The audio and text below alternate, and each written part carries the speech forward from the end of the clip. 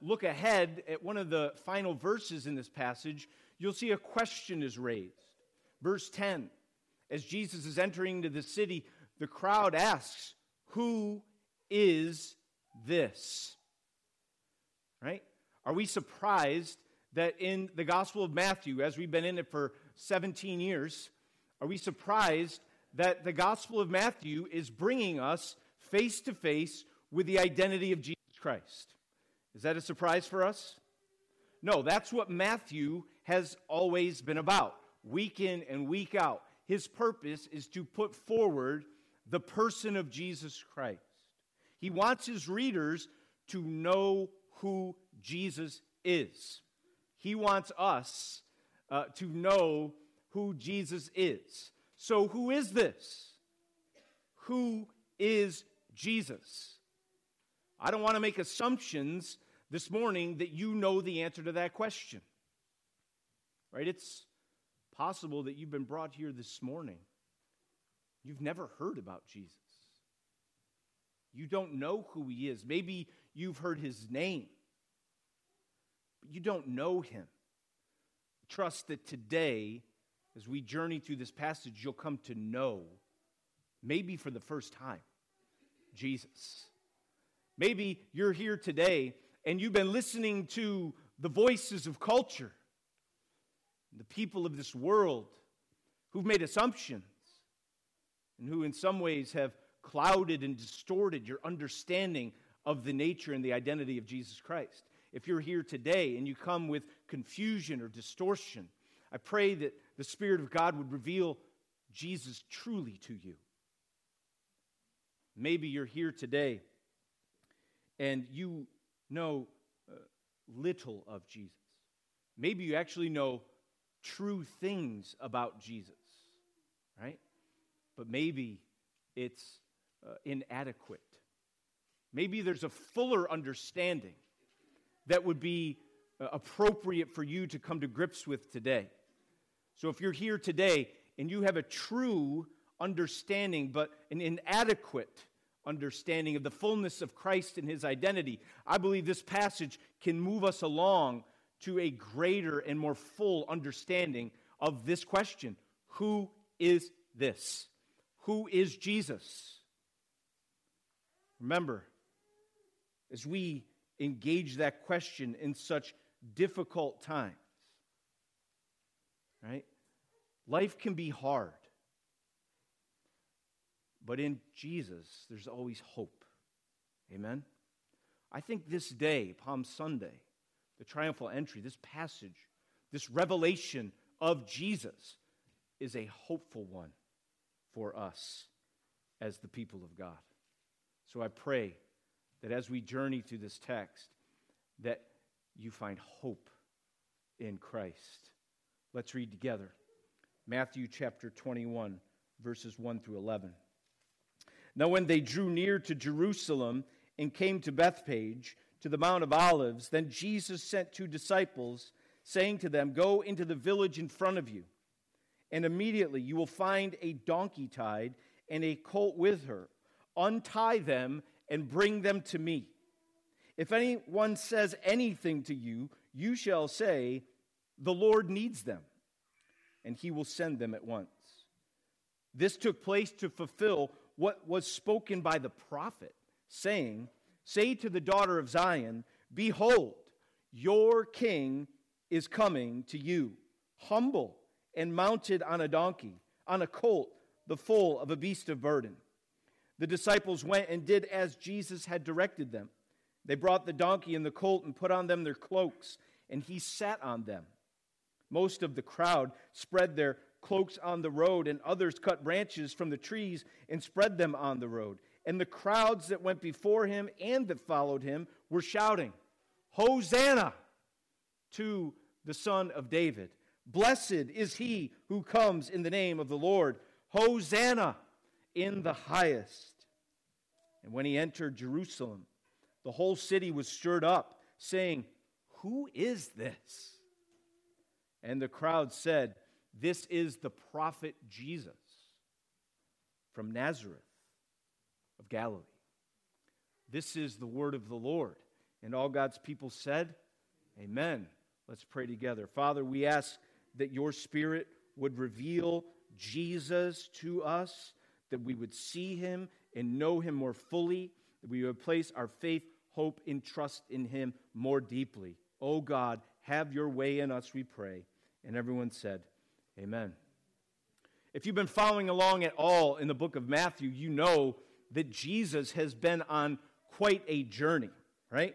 We know where he is right now. The passage tells us that we're near the city of Jerusalem, and he's approaching, and he's across the Kidron Valley up in a little village called Bethpage.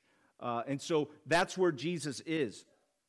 We also have to understand, though, from where he came, right? If we've been following along at all in Matthew, we know where he is, but we also know from where he came, right? He's been spending the last 3 years of his ministry mostly in Galilee, around the Sea of Galilee, about 70 to 80 miles north. So he's been journeying down south to Jerusalem, and here he finds himself after all this ministry being done in Galilee, where he has preached an authoritative message about the kingdom of God, and where he has healed with authority many diseases, authenticating his teaching. This is what we've been journeying through. We've been walking this road all along with Jesus, and now he must take his journey across the Kidron Valley, up the steps into the city of Jerusalem. And if we remember even some of the more recent passages, we know that this journey means what? Suffering. Jesus has told us on 3 occasions, I'm going to Jerusalem. There, I'm going to suffer. I'm going to die. I'm going to rise again. So here we are with the imminent suffering of Jesus. Jesus looking across the valley, preparing for his entrance into the city, and going to the place he has told his disciples he would go, to the place of unthinkable suffering. And so as he comes to the city, in many ways, that gives us insight into how he's going to enter. Right? And as we walk through this passage, that's what we see, that he's entering the city in a particular way to reveal who he is. He's going to show us who he is as he enters the city in this way. Verses 2 and 3, look with me. He says to his disciples, go into the village in front of you, and immediately you're going to find a donkey tied and a colt with her. Untie them and bring them to me. And if anyone says anything to you, you shall say, the Lord needs them, and he will send them at once. You can imagine that, telling the disciples, hey guys, here's what I want you to do. I want you to go ahead to the village. You're going to see a donkey tied up. I want you to untie it and bring it to me. And they're thinking, that's stealing. We shouldn't be taking somebody else's donkey, Jesus. But he understands, right? He's not just acting with some kind of unfair presumptuousness. No, he understands who he is. He understands where he is going and for the purpose that he's been sent. And so he tells his disciples, if anyone questions it, this is what you're to say. The Lord needs them. Don't miss that. The Lord needs them. In this moment, Jesus is proclaiming and revealing himself as the Lord. A term that was understood to be, yes, Master, Lord, but also God. Jesus is calling himself Lord, and when he does so, he's claiming to be God. And in this moment, Jesus is staking claim to what is rightfully his. Anything, everything, anyone at any time. We come to know Jesus in this moment as he is approaching Jerusalem. We come to know Jesus as Lord, as God, as he stakes claim to what is rightfully his. Everything. And I wonder if we could just pause for a moment, maybe take a sidestep, and think about the implications of that for our life. If Jesus is Lord, if Jesus is God, if Jesus can stake claim to anything and everyone at any time, What are the implications of that for my life? That means that when it comes to every aspect and every possession in your life, that it's under the lordship of Jesus. Do you understand? All of you is under the lordship of Jesus. That's an inescapable reality. Your life is mine. Your marriage is mine. Your money is mine. Right? It's available to me because I'm God. Your decisions, your dreams, your hopes, your goals, your home, right? The things that you would deem most precious to you are always under the lordship of Jesus Christ. Your identity as a person, it's under the lordship of Jesus. And what do we do with the thing that we consider, the thing that governs us, right? We orient our life to it. And so when we come to understand Jesus as Lord, we understand that we're called to worship Him with our life, right? Like some of the issues that we face right now in our lives, our marriages, our decisions, our resources, our time, some of the issues that we face, they're lordship issues. That's what we're dealing with. The tensions and struggles of living in this world, they're lordship issues. They're bringing us face to face with the question, who is Lord? Who is the Lord of your life? And to take it a step further, it really becomes a worship issue. Because we worship that which governs us. We worship that what we deem to be most wonderful and beautiful. We worship what is Lord in our life.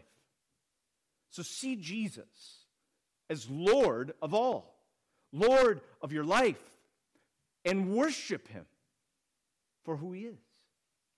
Worship Him, not just in song today, but in every act, in every moment, in every decision. Orient your life to the lordship of Jesus. That's who He is.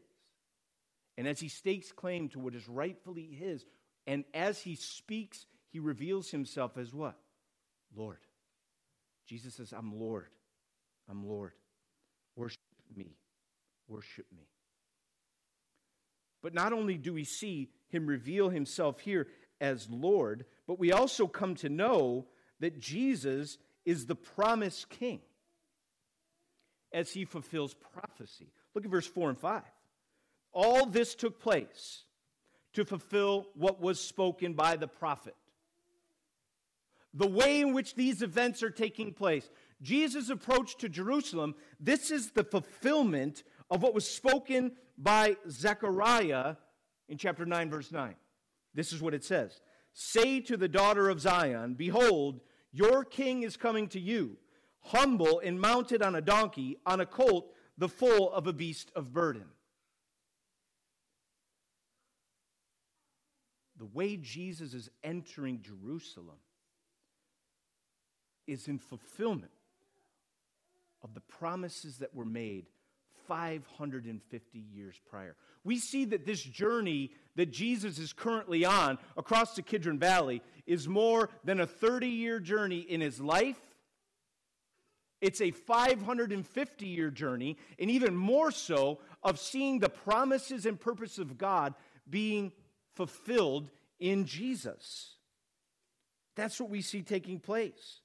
That as Jesus stakes claim to this donkey, and as Jesus, as we understand, gets on the donkey and begins to take His journey to Jerusalem, that these particular events are what? Fulfilling the very promises of God.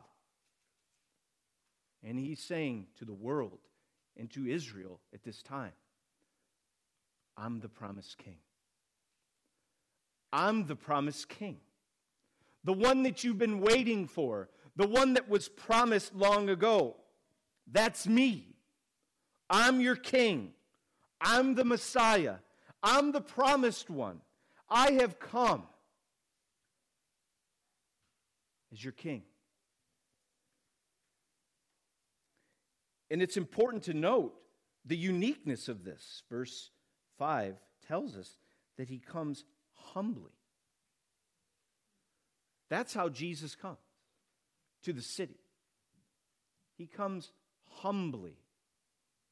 When a king returns to the city, the king does not come humbly. The king comes with pride and his chest sticking out, not mounted on a donkey, but mounted on a war horse, in pride, right? And in strength. That's what would happen when the king would return victorious from battle and come back to a celebrative city with cheers, pomp, and circumstance. It would come in strength and pride, showing who he is, exhibiting a strength and a power and an authority. But Jesus comes on a donkey as a symbol of his humility. I'm coming to my city, yes, to assume my throne, but in a very different way. I come in humility, right? I come in humility. And here we see that Jesus takes on the posture of a servant as he assumes his throne. Right? Have we not been looking at that over the last couple chapters? That his greatness is being revealed in his not-so-greatness by being a servant. If anyone among you wants to be great, what? Let him be a servant.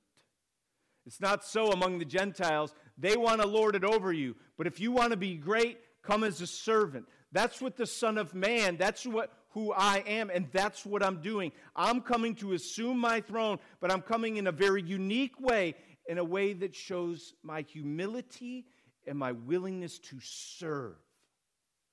I've come to give my life as a ransom.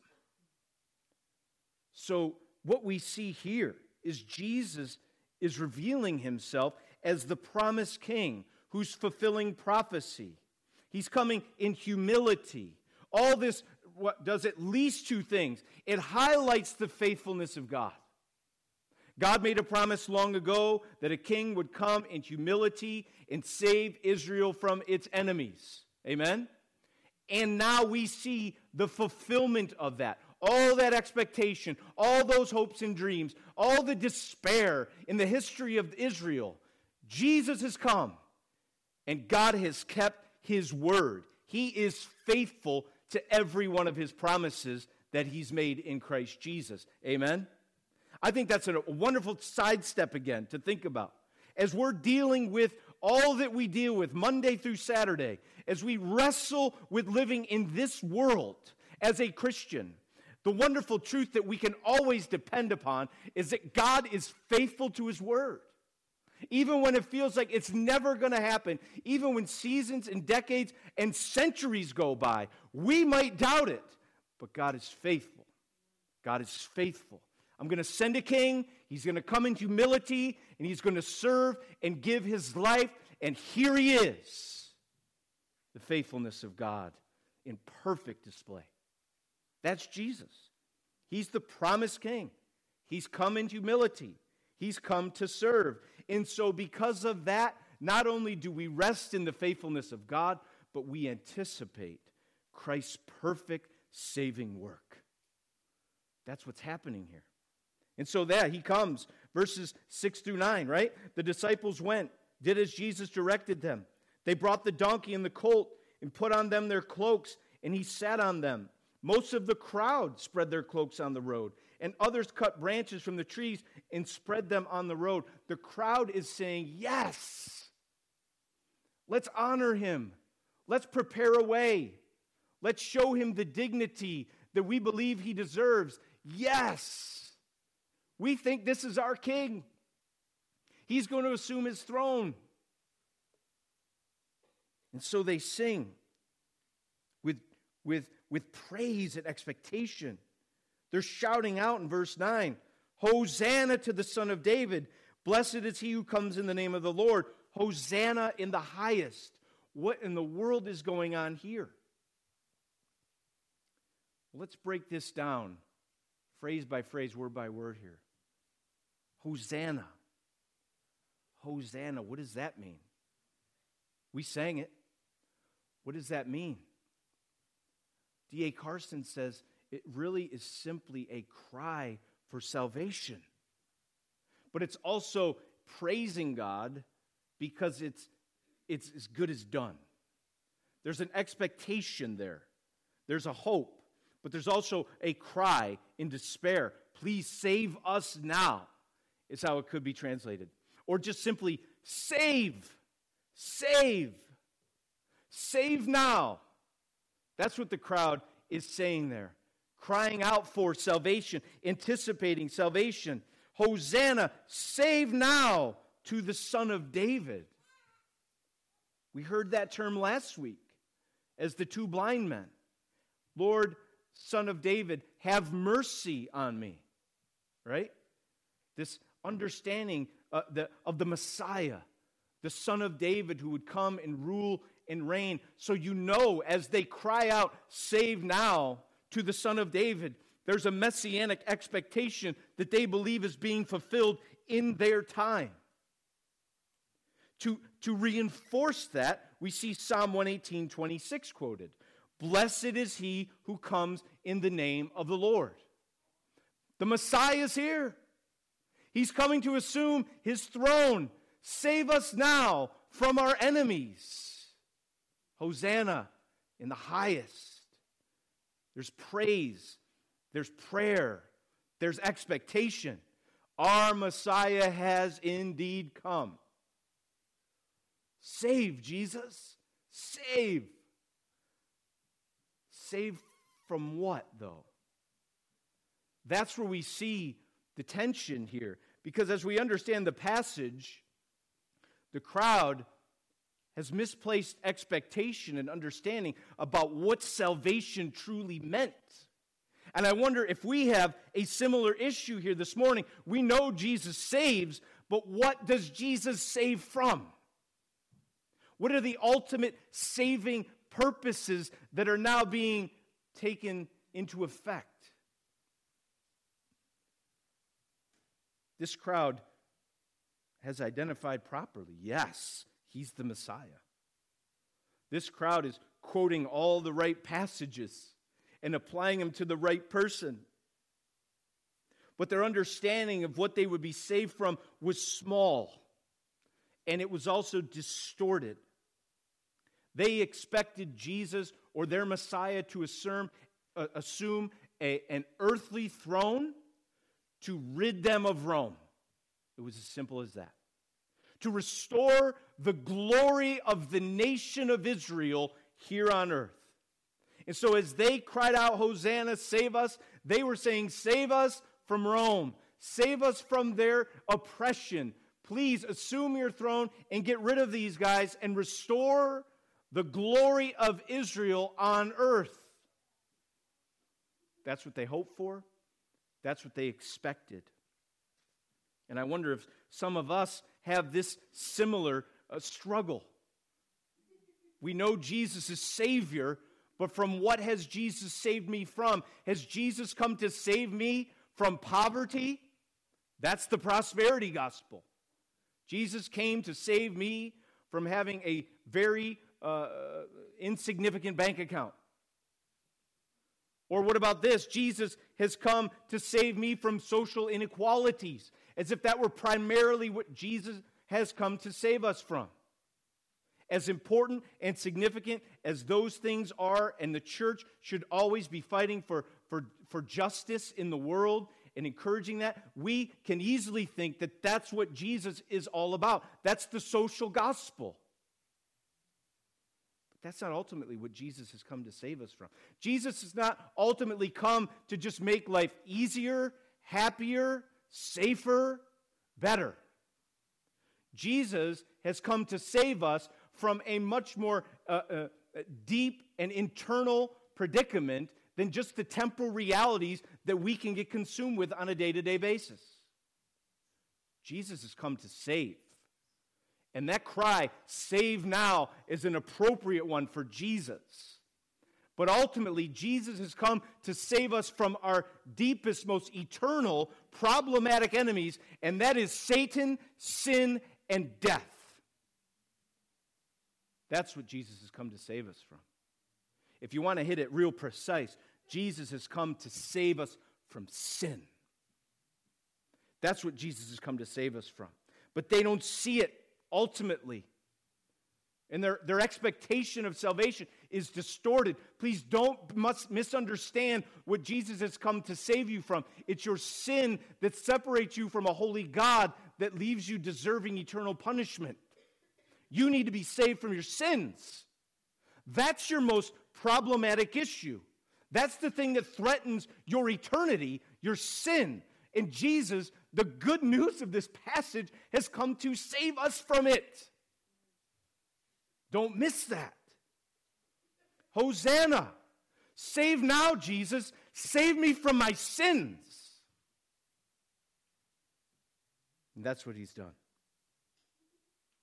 And so we understand why he doesn't just come to assume an earthly glorious throne. He comes with the expectation of serving by giving his life. He's the servant king. The servant king becomes the saving king because he gives his life. He lays it down for us. That's the king we know and worship in Christ. Isn't that an amazing thing to think about? A king that humbly serves in such a way to save us from our enemies, namely our sin. That's what Jesus has come to do. He's come to give his life as a ransom payment for many. Jesus is Savior. He's Lord, he's King, and he is Savior. Turn to him as such. See him as such. He's Savior. Some of you here today have never turned and trusted in Christ for salvation. Matthew's saying, he's Savior. Turn to him for salvation. And you may be here today feeling stuck and hopeless in sins that you can't seem to stop. This brings such hope and assurance for us as we wrestle and struggle with the defeated foe because of the sacrifice of Jesus. Continue to see him as Savior. Know that he has saved you from your sins and will continue to save you by his Spirit. And he will one day save you when he welcomes you into his eternal kingdom. Amen? It's Jesus. He's Savior. And so he comes into the city and he enters, and the whole city's stirred up, verse 10. And they ask that question, who is this? Well, we know he's Lord. We know he's King. We know he's Savior. And now we know what the crowd say. He said, this is the prophet Jesus. This is the prophet Jesus from Nazareth of Galilee. It's a true statement. Jesus is the prophet. Amen? Jesus is the one who speaks on God's behalf, who reveals God's will, and who represents him and brings about his purposes in the world. Jesus is the prophet. Amen?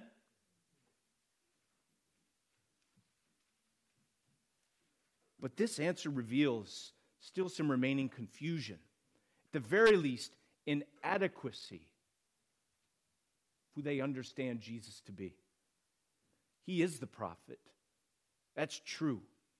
But Jesus is so much more than this. It's like what you may hear today. Jesus was a great teacher. Is that true? Amen. Jesus was a great teacher. But was that all that he was? No.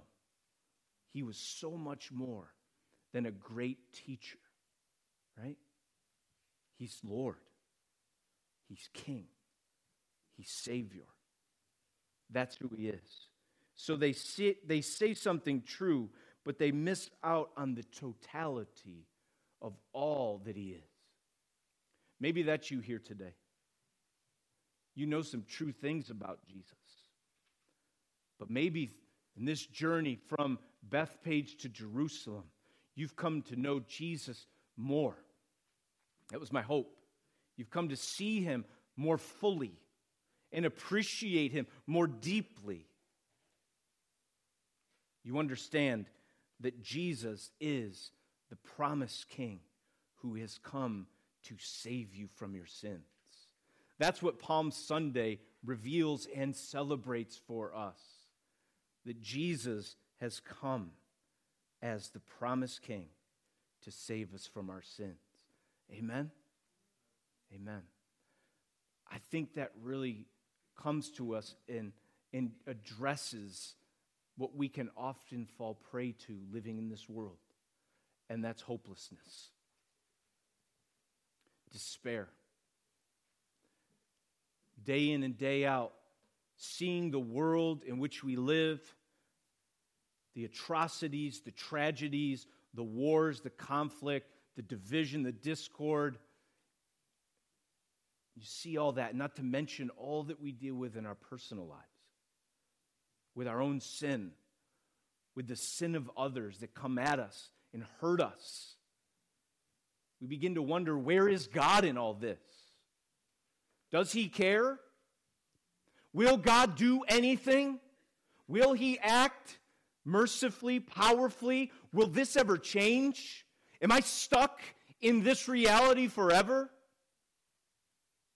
You got to understand, that's where Israel was at this time, centuries, waiting for God to be faithful to his word. Maybe doubting this morning. You find yourself in a place of doubt, wondering if this is real. Could this really be true? There's so much inconsistency in the world, even in the church. Can this be real? And that leads us to despair. And it leads us to hopelessness in our workplaces, in our marriages, in our relationships, even in our churches.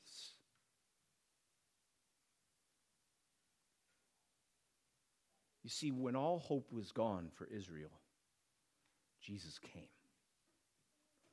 Amen? When all hope is gone in our life, Jesus came. He fulfilled the prophecies. He kept the word of God. And he brought about victory through service over our enemies. Amen? Don't forget that. Don't forget that. In the midst of our hopelessness, Jesus has come. Right? And he has fulfilled the word. He's kept the promise. And he's brought about all the saving blessings that God had promised to his people.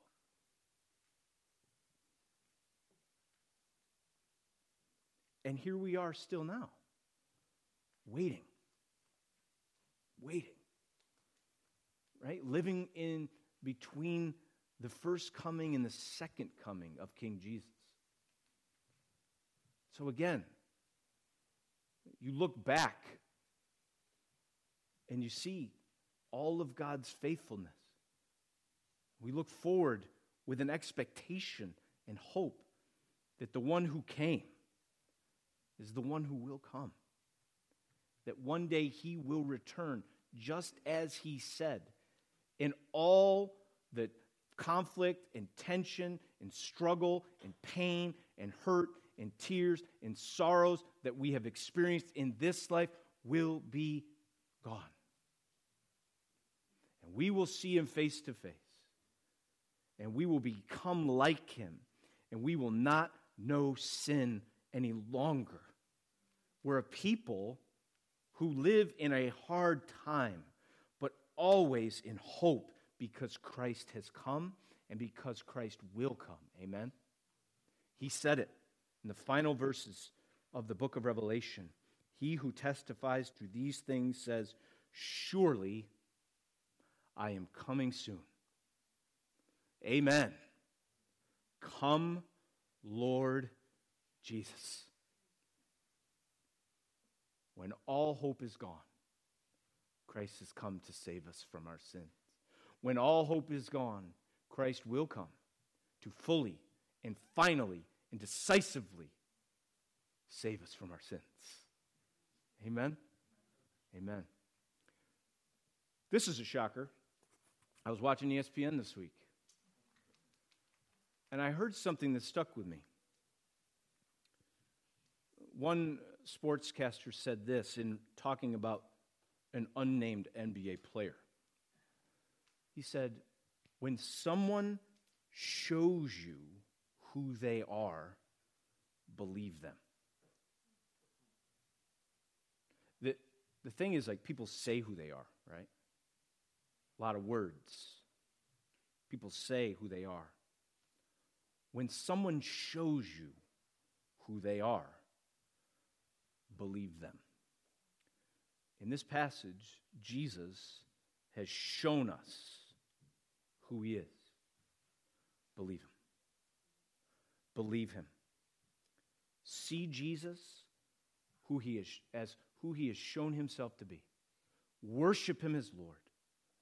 Make yourself available to serve him as your king. Right? Trust in him. Rest in him as your Savior. Listen to him.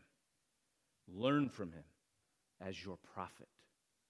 For all that he is, maybe today, this isn't just dealing with ignorance. You didn't know Jesus. Maybe it's not just that you had a distorted view, correcting you of that distortion, right? Or even the inadequacy. Maybe you know him more fully now, okay? Maybe what's really being addressed today is your unresponsiveness to who he is. Respond to Jesus as he has shown himself to be. Respond. Worship him. Right? Serve him. Trust him until he returns. Amen? Let's pray. Father, we thank you so much for this word, for this revelation. I pray that Jesus was clearly presented in a way that calls for response. By your Spirit, move within the hearts of the men and women and children here. Draw them to yourself. May they see Christ for all that he is. And may they worship, serve, and trust him. In Jesus' name, amen. At this time, we as the people of God have the opportunity to come to the Lord's Supper, the Lord's table. And in this time, we celebrate our servant king. The one who came to serve, the one who came to give his life as a ransom payment for many. This is our salvation. Amen? Right? We do this not because we're doing something for God, as we often think. No, God is doing something for us. He is providing grace that we need to sustain our faith in these difficult days. We come together as the people of God to feast upon his promises and his grace. And of course, we anticipate another day, another age, where we will eat with him in his kingdom. Luke chapter 22 records the upper room and the supper that took place. It says this, and when the hour came, he reclined at the table, and the apostles with him, and he said to them, I have earnestly desired to eat this Passover with you before I suffer. For I tell you, I will not eat it until it is fulfilled in the kingdom of God. And he took a cup. When he had given thanks, he said, take this and divide it among yourselves. For I tell you that from now on I will not drink of the fruit of the vine until the kingdom of God comes. And he took bread, and when he had given thanks, he broke it and gave it to them, saying, "This is my body, which is given for you. Do this in remembrance of me." And likewise the cup after they had eaten, saying, "This cup that is poured out for you is the new covenant in my blood." This meal is a new covenant celebration meal. Amen? That's what it is. It's for those who belong to the new covenant community, the church of Jesus Christ. If you're here today and you believe in Jesus and you rest on him for salvation and you have been baptized into his church, you are welcome to come and receive the elements as they are dispersed in a moment to celebrate his finished work on your behalf. If you're here today and you do not believe in Christ or still trying to understand more about what it means to be someone who trusts and follows Jesus, you've not been baptized into his church, we simply ask that you abstain from this so that we can be obedient to the Scriptures and the kind of meal that this is. But understand this, we are here always to answer your questions, to help you understand more about what it means to be a follower of Jesus. At this time, I'll invite the ushers to come forward. They're going to serve in 2 stations. And in just a moment, we're going to invite you to come forward. Understand that we have gluten-free bread and juice provided for you. And so we ask that as you come down the center to receive the elements, you return on the outside back to your seat. And know that we will partake of this all together in unison. Let me pray, and then I'll invite you to come forward. Father, we thank you so much for your perfect provision of Christ Jesus, who has saved us from our sins. We thank you that these elements remind us symbolically of his broken body on our behalf and the cup as his blood that was shed for us. Lord, I pray that we would come in faith, that your Spirit would call these things to our mind, and that he would do a work in us as we receive it with thanksgiving. We ask this in Jesus' name. Amen. Folks, please stand and come forward and receive the elements and return to your seat.